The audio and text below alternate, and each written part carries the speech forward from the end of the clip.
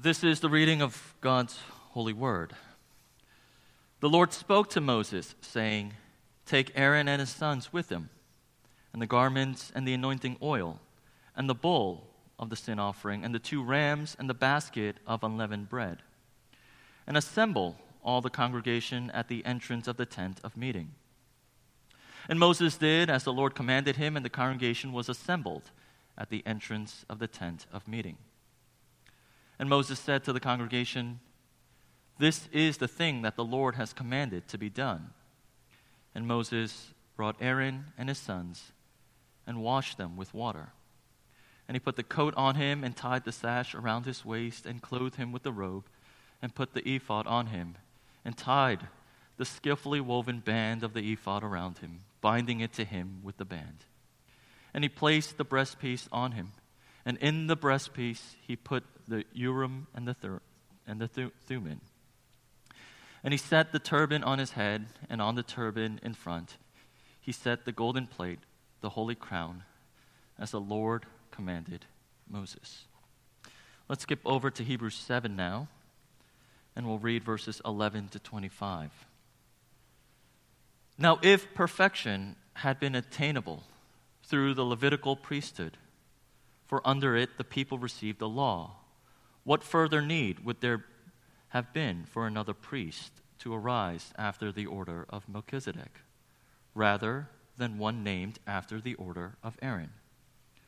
For when there is a change in the priesthood, there is necessarily a change in the law as well. For the one of whom these things are spoken belonged to another tribe, from which no one has ever served at the altar. For it is evident that our Lord was descended from Judah, and in connection with that tribe, Moses said nothing about priests.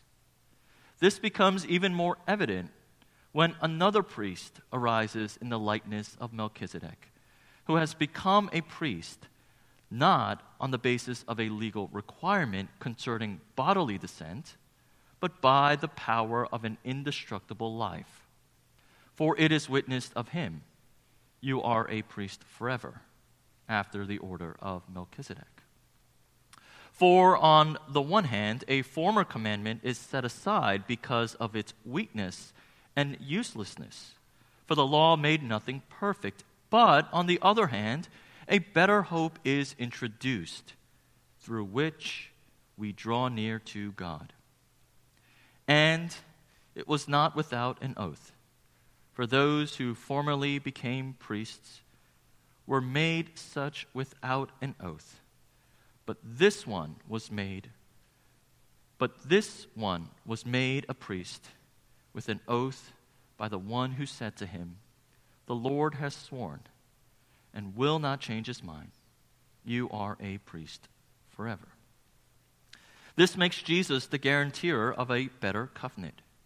The former priests were many in number because they were prevented by death from continuing in office. But he holds his priesthood permanently because he continues forever. Consequently, he is able to save to the uttermost those who draw near to God through him, since he always lives to make intercession for them. This is the reading of God's holy word. Thanks be to God. In the past couple times that we've taken our children to our parents' house, we've been asking Mom, as we see, or our children's grandmother, as they're preparing the meal, "How do you make that?" And sometimes our mother or mother-in-law says, "Don't worry about it. I'll make it for you." And out of curiosity, we say, "No, we want to learn. We want to learn." And as we watch and as they explain it, we realized oftentimes the most amazing dishes, although simple, take so much work and preparation and mincing and planning. And that is very similar to what we have today. If the section in Hebrews shows us what the finished dish is like, then in Leviticus we find much of the raw ingredients so that we may appreciate and truly taste and see who Jesus is as the great high priest and mediator. But before we get there, I want us to recap for a moment and think about the dramatic journey of the Israelites and the hidden beauties that we are about to see in Leviticus.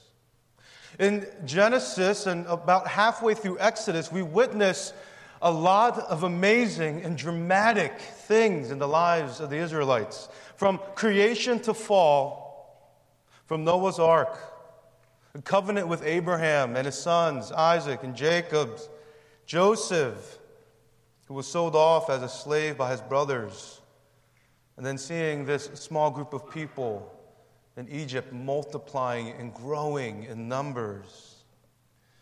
Not only that, as we enter into Exodus, then we see that as this people grew, they were oppressed.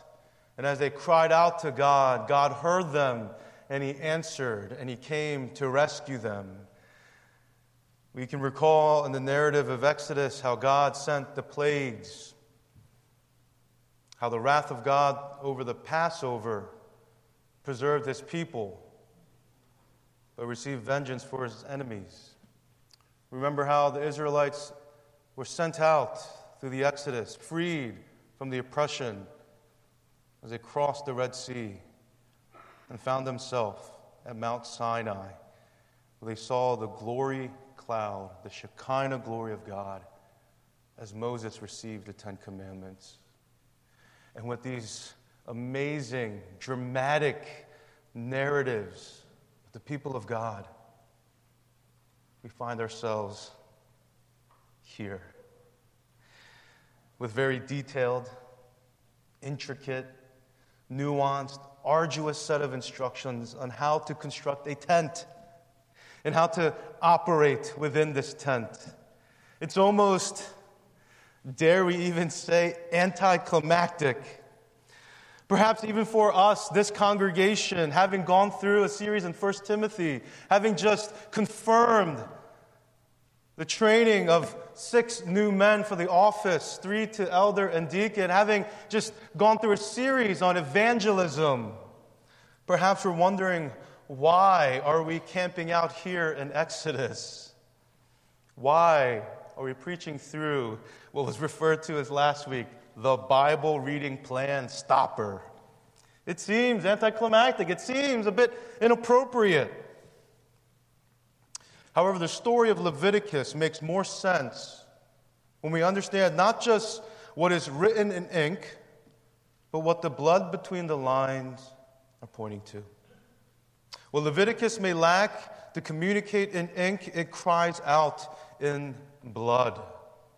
If the tabernacle, which we talked about last week, is the place in which God comes to dwell among His people, then the priestly mediators are the ones who allow the people to be in God's presence.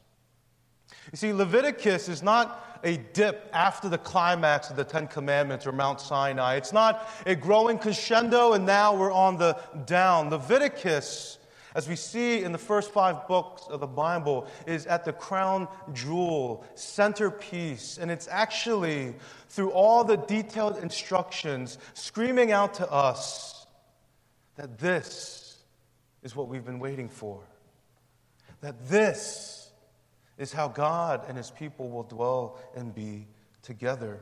You see, veiled behind the carefully measured lines of the tabernacle and the fine detailings of the curtains is the very gospel message of Jesus Christ, hidden for the people of God, so that we may see through the eyes of faith once more that even in a place like Leviticus, the gospel is so clear.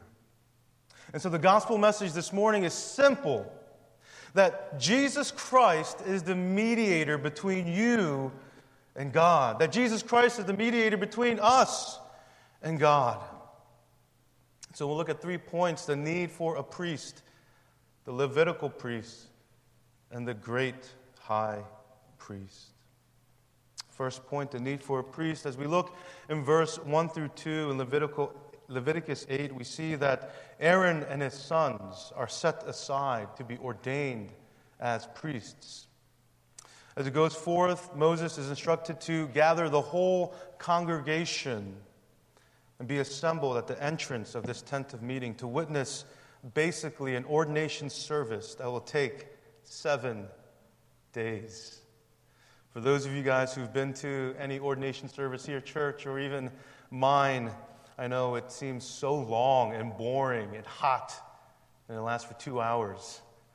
But friends, consider yourself blessed. In Leviticus, we find an ordination service that takes 7 days with much detail and careful attention to specifics. If we can click, we see here, after the tabernacle was constructed, now begins the priestly order by which the people of God may interact and be in His presence. Think about the Israelites having received the 10 Commandments from that mountain, having seen God's glory, now given all these instructions to build this tabernacle. And having finally done so, then given more instructions on how to ordain men who will mediate for them. Again, if the tabernacle is where God dwells with His people, the priestly mediators are how God dwells with His people.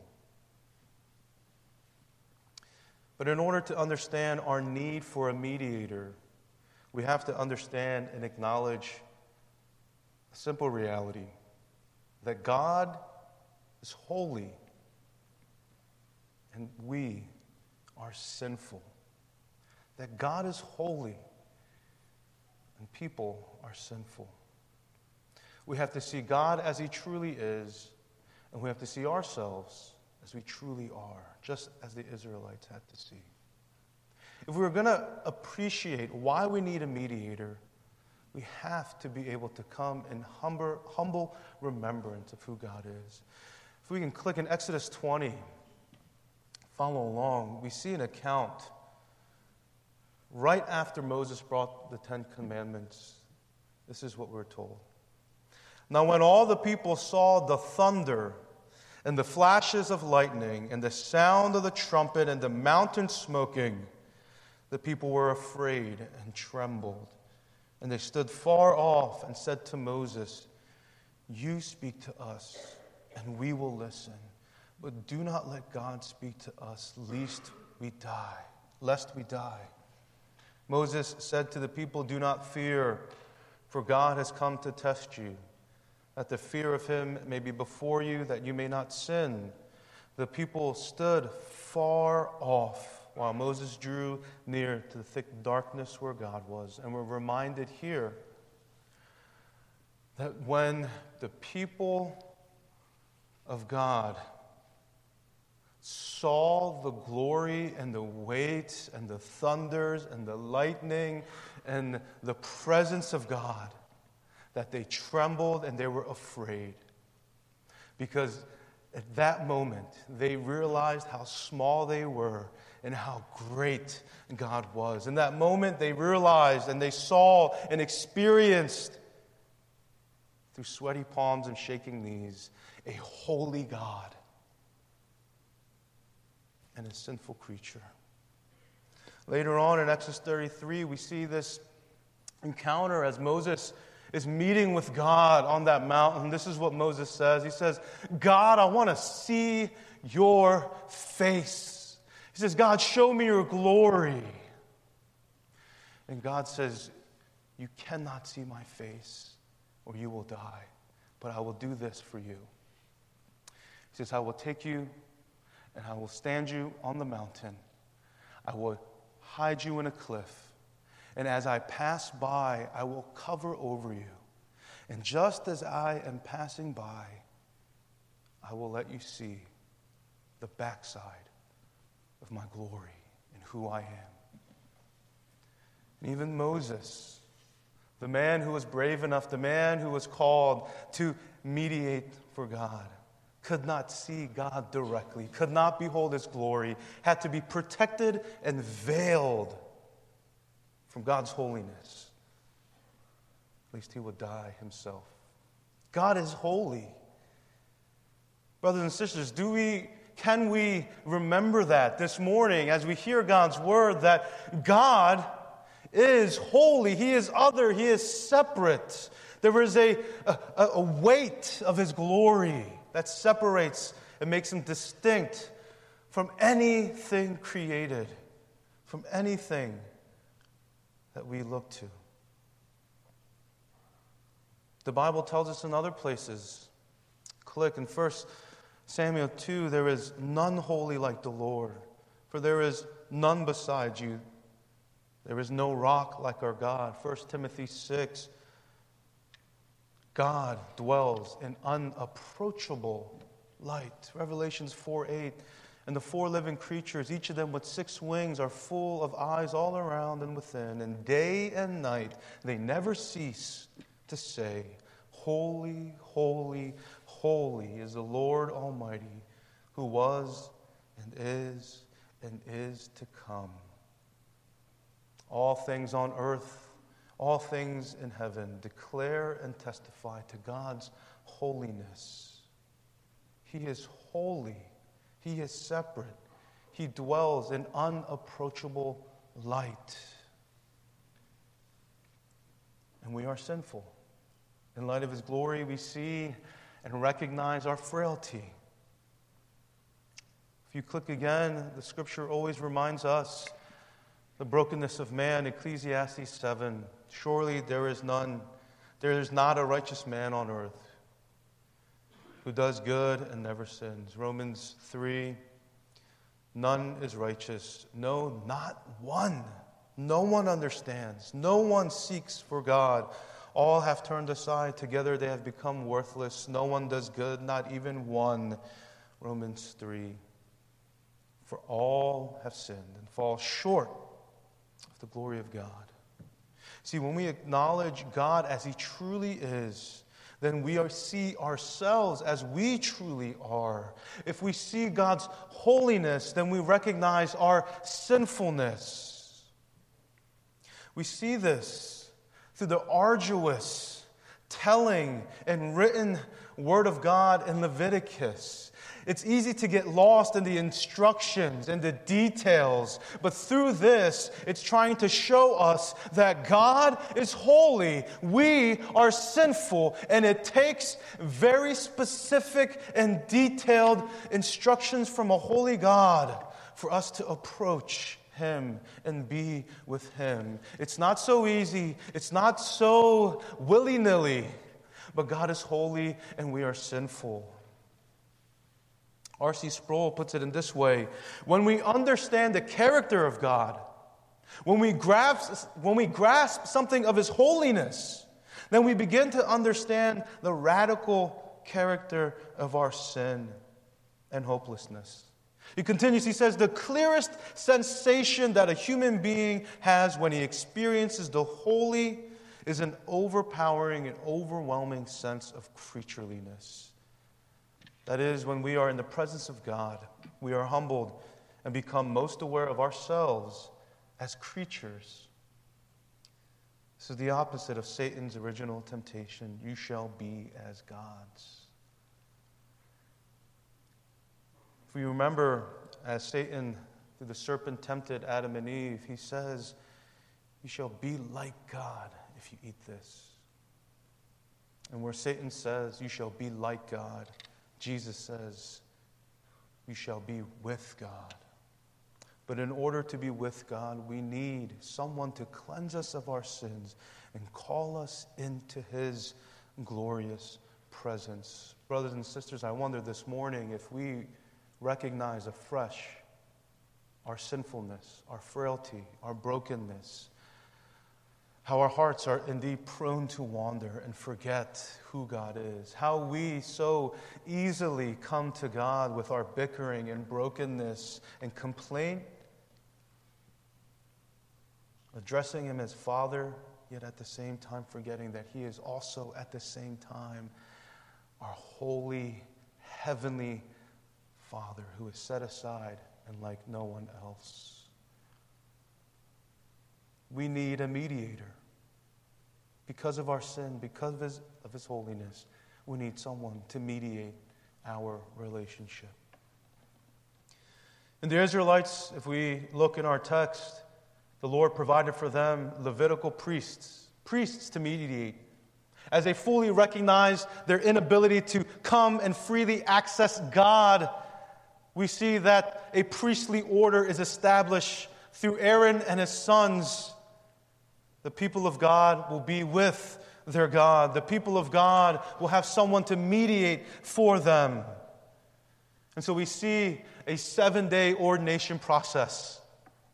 And in detail, we're reminded once more exactly what the priest wore and what he represented. So click again. A picture says 1,000 words, but I'll explain a little bit of what you're looking at here. This is what Aaron, as high priest, wore. This is what he wore as he went into mediate for God's people. Here we see a turban of fine linen that held a plate of pure shining gold with engraving that says, "Holy to Yahweh," holy to God, the one true God, holy and set apart. In the ephod, we see a colorful linen with 2 stones on the shoulder made of onyx, and each having the 12 sons of Israel put on it. On the breastpiece, we see 4 rows of 3 with precious stones, and on each stone is written each tribe of Israel. And in the robe, we see beautiful colors of royalty in blue, attached to it golden bells. Why was the high priest decked out like this? And why doesn't the church provide me with that outfit? Let me tell you why. Well, I'll address the first one. The second one, that was a silly joke. The high priest wears this. We're told in Leviticus 8, 5 through 10, that Aaron and his sons, they were washed, dressed, and consecrated. They were washed, they were cleansed, and then they were dressed, particularly Aaron as high priest, in this way. We see that the turban and the pure gold representing this person who is set aside as a mediator for God's people, holy to Yahweh. We see an ephod, colorfully, beautifully woven and made, as he represents not only God in the splendor of his glory, but also the people of God, with each name being written and carried on his chest. And we see this high priest represents both the holiness of God and the people of God who desperately need mediating. This individual, this high priest, did not simply represent himself. When he put this garment on, he didn't think to himself, what shoes can I wear with this? How can I express my individual sense of fashion? These garments tethered him, identified him, placed the weight of glory and sin upon him as a mediator, representing God's beauty and glory, yet at the same time, the frailty of his people who needed much intercession. And the priest would go in, representing both God and man, to make sacrifices, to burn offerings, to help atone for the sins of his people, to satisfy the justice of God, and to mediate God and man. And we see this in the Old Testament, not just a few times, not just a handful of times, but as much as the people sinned, blood was shed to pay the cost. You know, if we're honest, we would be squeamish and repulsed at the sight of what it took to make sacrifices for our sins. Today, maybe we have lost the important parallels of what the sacrifices meant. Perhaps we today, having never seen that type of ordinance being done, forget that our sins are in reality grotesque, squeamish, and repulsive. Perhaps today we have forgotten our need for a mediator, our need for a sacrifice on our behalf. But friends, we are reminded through the book of Leviticus that sinful people can only come to God as innocent blood was shed. Yes, the animals were innocent. They did nothing wrong. In fact, it was only the spotless and the perfect without blemish. It was those animals that were brought and slaughtered for the sins of God's people. But it was either the blood of God's people or the blood of these sacrifices. The price of sin had to be paid to enter into the presence of a holy and beautiful and glorious God. And this is what the mediators at that time, this is what the Levitical priests carried out. But we see limitations, don't we? We see that the priests have to also make sacrifices for their own sins. We see that the priests, although beautifully adorned and consecrated and set aside, although the priest through the lineage of Aaron carries on these duties, eventually died off and failed to continue the work that is necessary of the mediator. And so, as redemptive history would tell us, the people of God had to look forward to a greater high priest. So we are at our last point. Not only is there a need for a mediator, not only is there a need for a better mediator, but there is a need for us to focus and reflect on then how Christ fulfills this role forever. In Hebrews 7, 1-3, look with me. For this Melchizedek, king of Salem, priest of the Most High God, met Abraham returning from the slaughter of the kings and blessed him. And to him Abraham apportioned a 10th part of everything. He is first, by translation of his name, King of Righteousness, and then he is also King of Salem, that is, King of Peace. He is without father or mother or genealogy, having neither beginning of days nor end of life, but resembling the Son of God. He continues a priest forever. Further along in verse 11 in Hebrews, it affirms that the Levitical priest could not keep going. A different order of priesthood needed to be established. It reminds us that if the Levitical priests were enough, then we would have no need for a greater high priest to mediate to come. And this greater high priest, which we've already revealed as Jesus, we see through the example of this man, Melchizedek. Yes, it's a funny name, and yes, he's mentioned only a few times in Scripture, but upon his utterance, we see so many parallels of Christ as great high priest. So who is Melchizedek? Again, we're told Melchizedek's name means king of righteousness, king of peace. He is a king and a priest. He occupies both offices. He is without father or mother or genealogy. He has no beginning of days or no end of days. He, in fact, is a priest forever.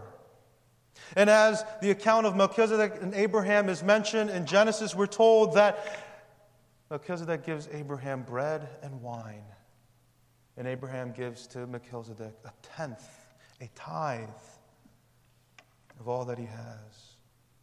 And we see these beautiful glimpses, even in Genesis, of a priestly king blessing a nation through Abraham. We see here, unlike the Levitical priests who only represented and mediated for the Israelites, a new priestly order coming through the line of Melchizedek, representing not just one race of people, but all God's people. Not just representing them for a small period of time in history, but for all time. We see a priest who doesn't have to make sacrifices on behalf of his people, but in fact offers himself as the very sacrifice, perfect and without spot or blemish for his people. We see a great high priest in Jesus, one who not only represents the splendor and beauty and glory of God, but as he takes on flesh, represents man, being tempted as we are in every way, yet without sin. In Christ we see the King of righteousness, a King of peace, a mediator who has no end of days, a mediator who continues to intercede for you and I. See, in Hebrews 7, look with me, turning 23 to 25, the former priests were many in number because they were prevented by death from continuing in office, but he holds his priesthood permanently because he continues forever. And consequently, he's able to save the uttermost those who draw to God through him, since he always lives to make intercession for them. And in John 1:14, we're reminded as the Word became flesh, he was 100% man. He dwelt among us, and yet at the same time we have seen his glory as 100% God, glory as of the only Son from the Father, full of grace and truth. You see, in all the ways that the Levitical priests tried their best to represent God's glory in his people, Christ does it perfectly. In all the ways that that role tried to carry on through the frailty of men, Christ puts an end to that and says, I will hold this office, this position forever. What does this mean? Brothers and sisters, this means that if you have Jesus as your mediator, you need nothing else to come to God. You don't need any good works. You don't need anything on your resume. You don't need anything except God. You don't need a pastor. You don't need elders or deacons. You don't need all these structured things. Simply, if you want to come to God, you have Jesus as the mediator. As beautiful and wonderful as the church is, do not let that replace Jesus. If you've been coming here to church, yet you find yourself this morning without the mediator, Christ himself, then you need him. It's not about just coming to church. It's not about just interacting with people here and talking about pleasant things and being encouraged. It's about coming to the mediator who gives you a dwelling place with God. Do you have Jesus today? Let me end with this brief illustration and story. One of our members brought their friends to worship with us a few months ago. And when I spoke with this visitor, I said, hey, curious as a pastor, and hey, how was worship for you today? And he said an odd thing at the time. He said, I really liked it. It was so accessible.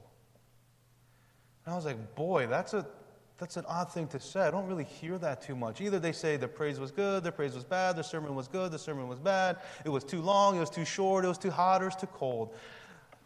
But this person said, I loved it. The worship was so accessible. It was accessible. And then he told me that his background was that of Catholicism. He went to the Catholic Church, and I believe in their worship and the way they have much of their liturgy. There are so many things going on. And it feels sometimes, ironically, inaccessible. That God and Christ and all the things that are promised in Scripture seem so far and transient. And yet he said here, as he worshiped with us, he felt that the worship of God was accessible. Praise be to God.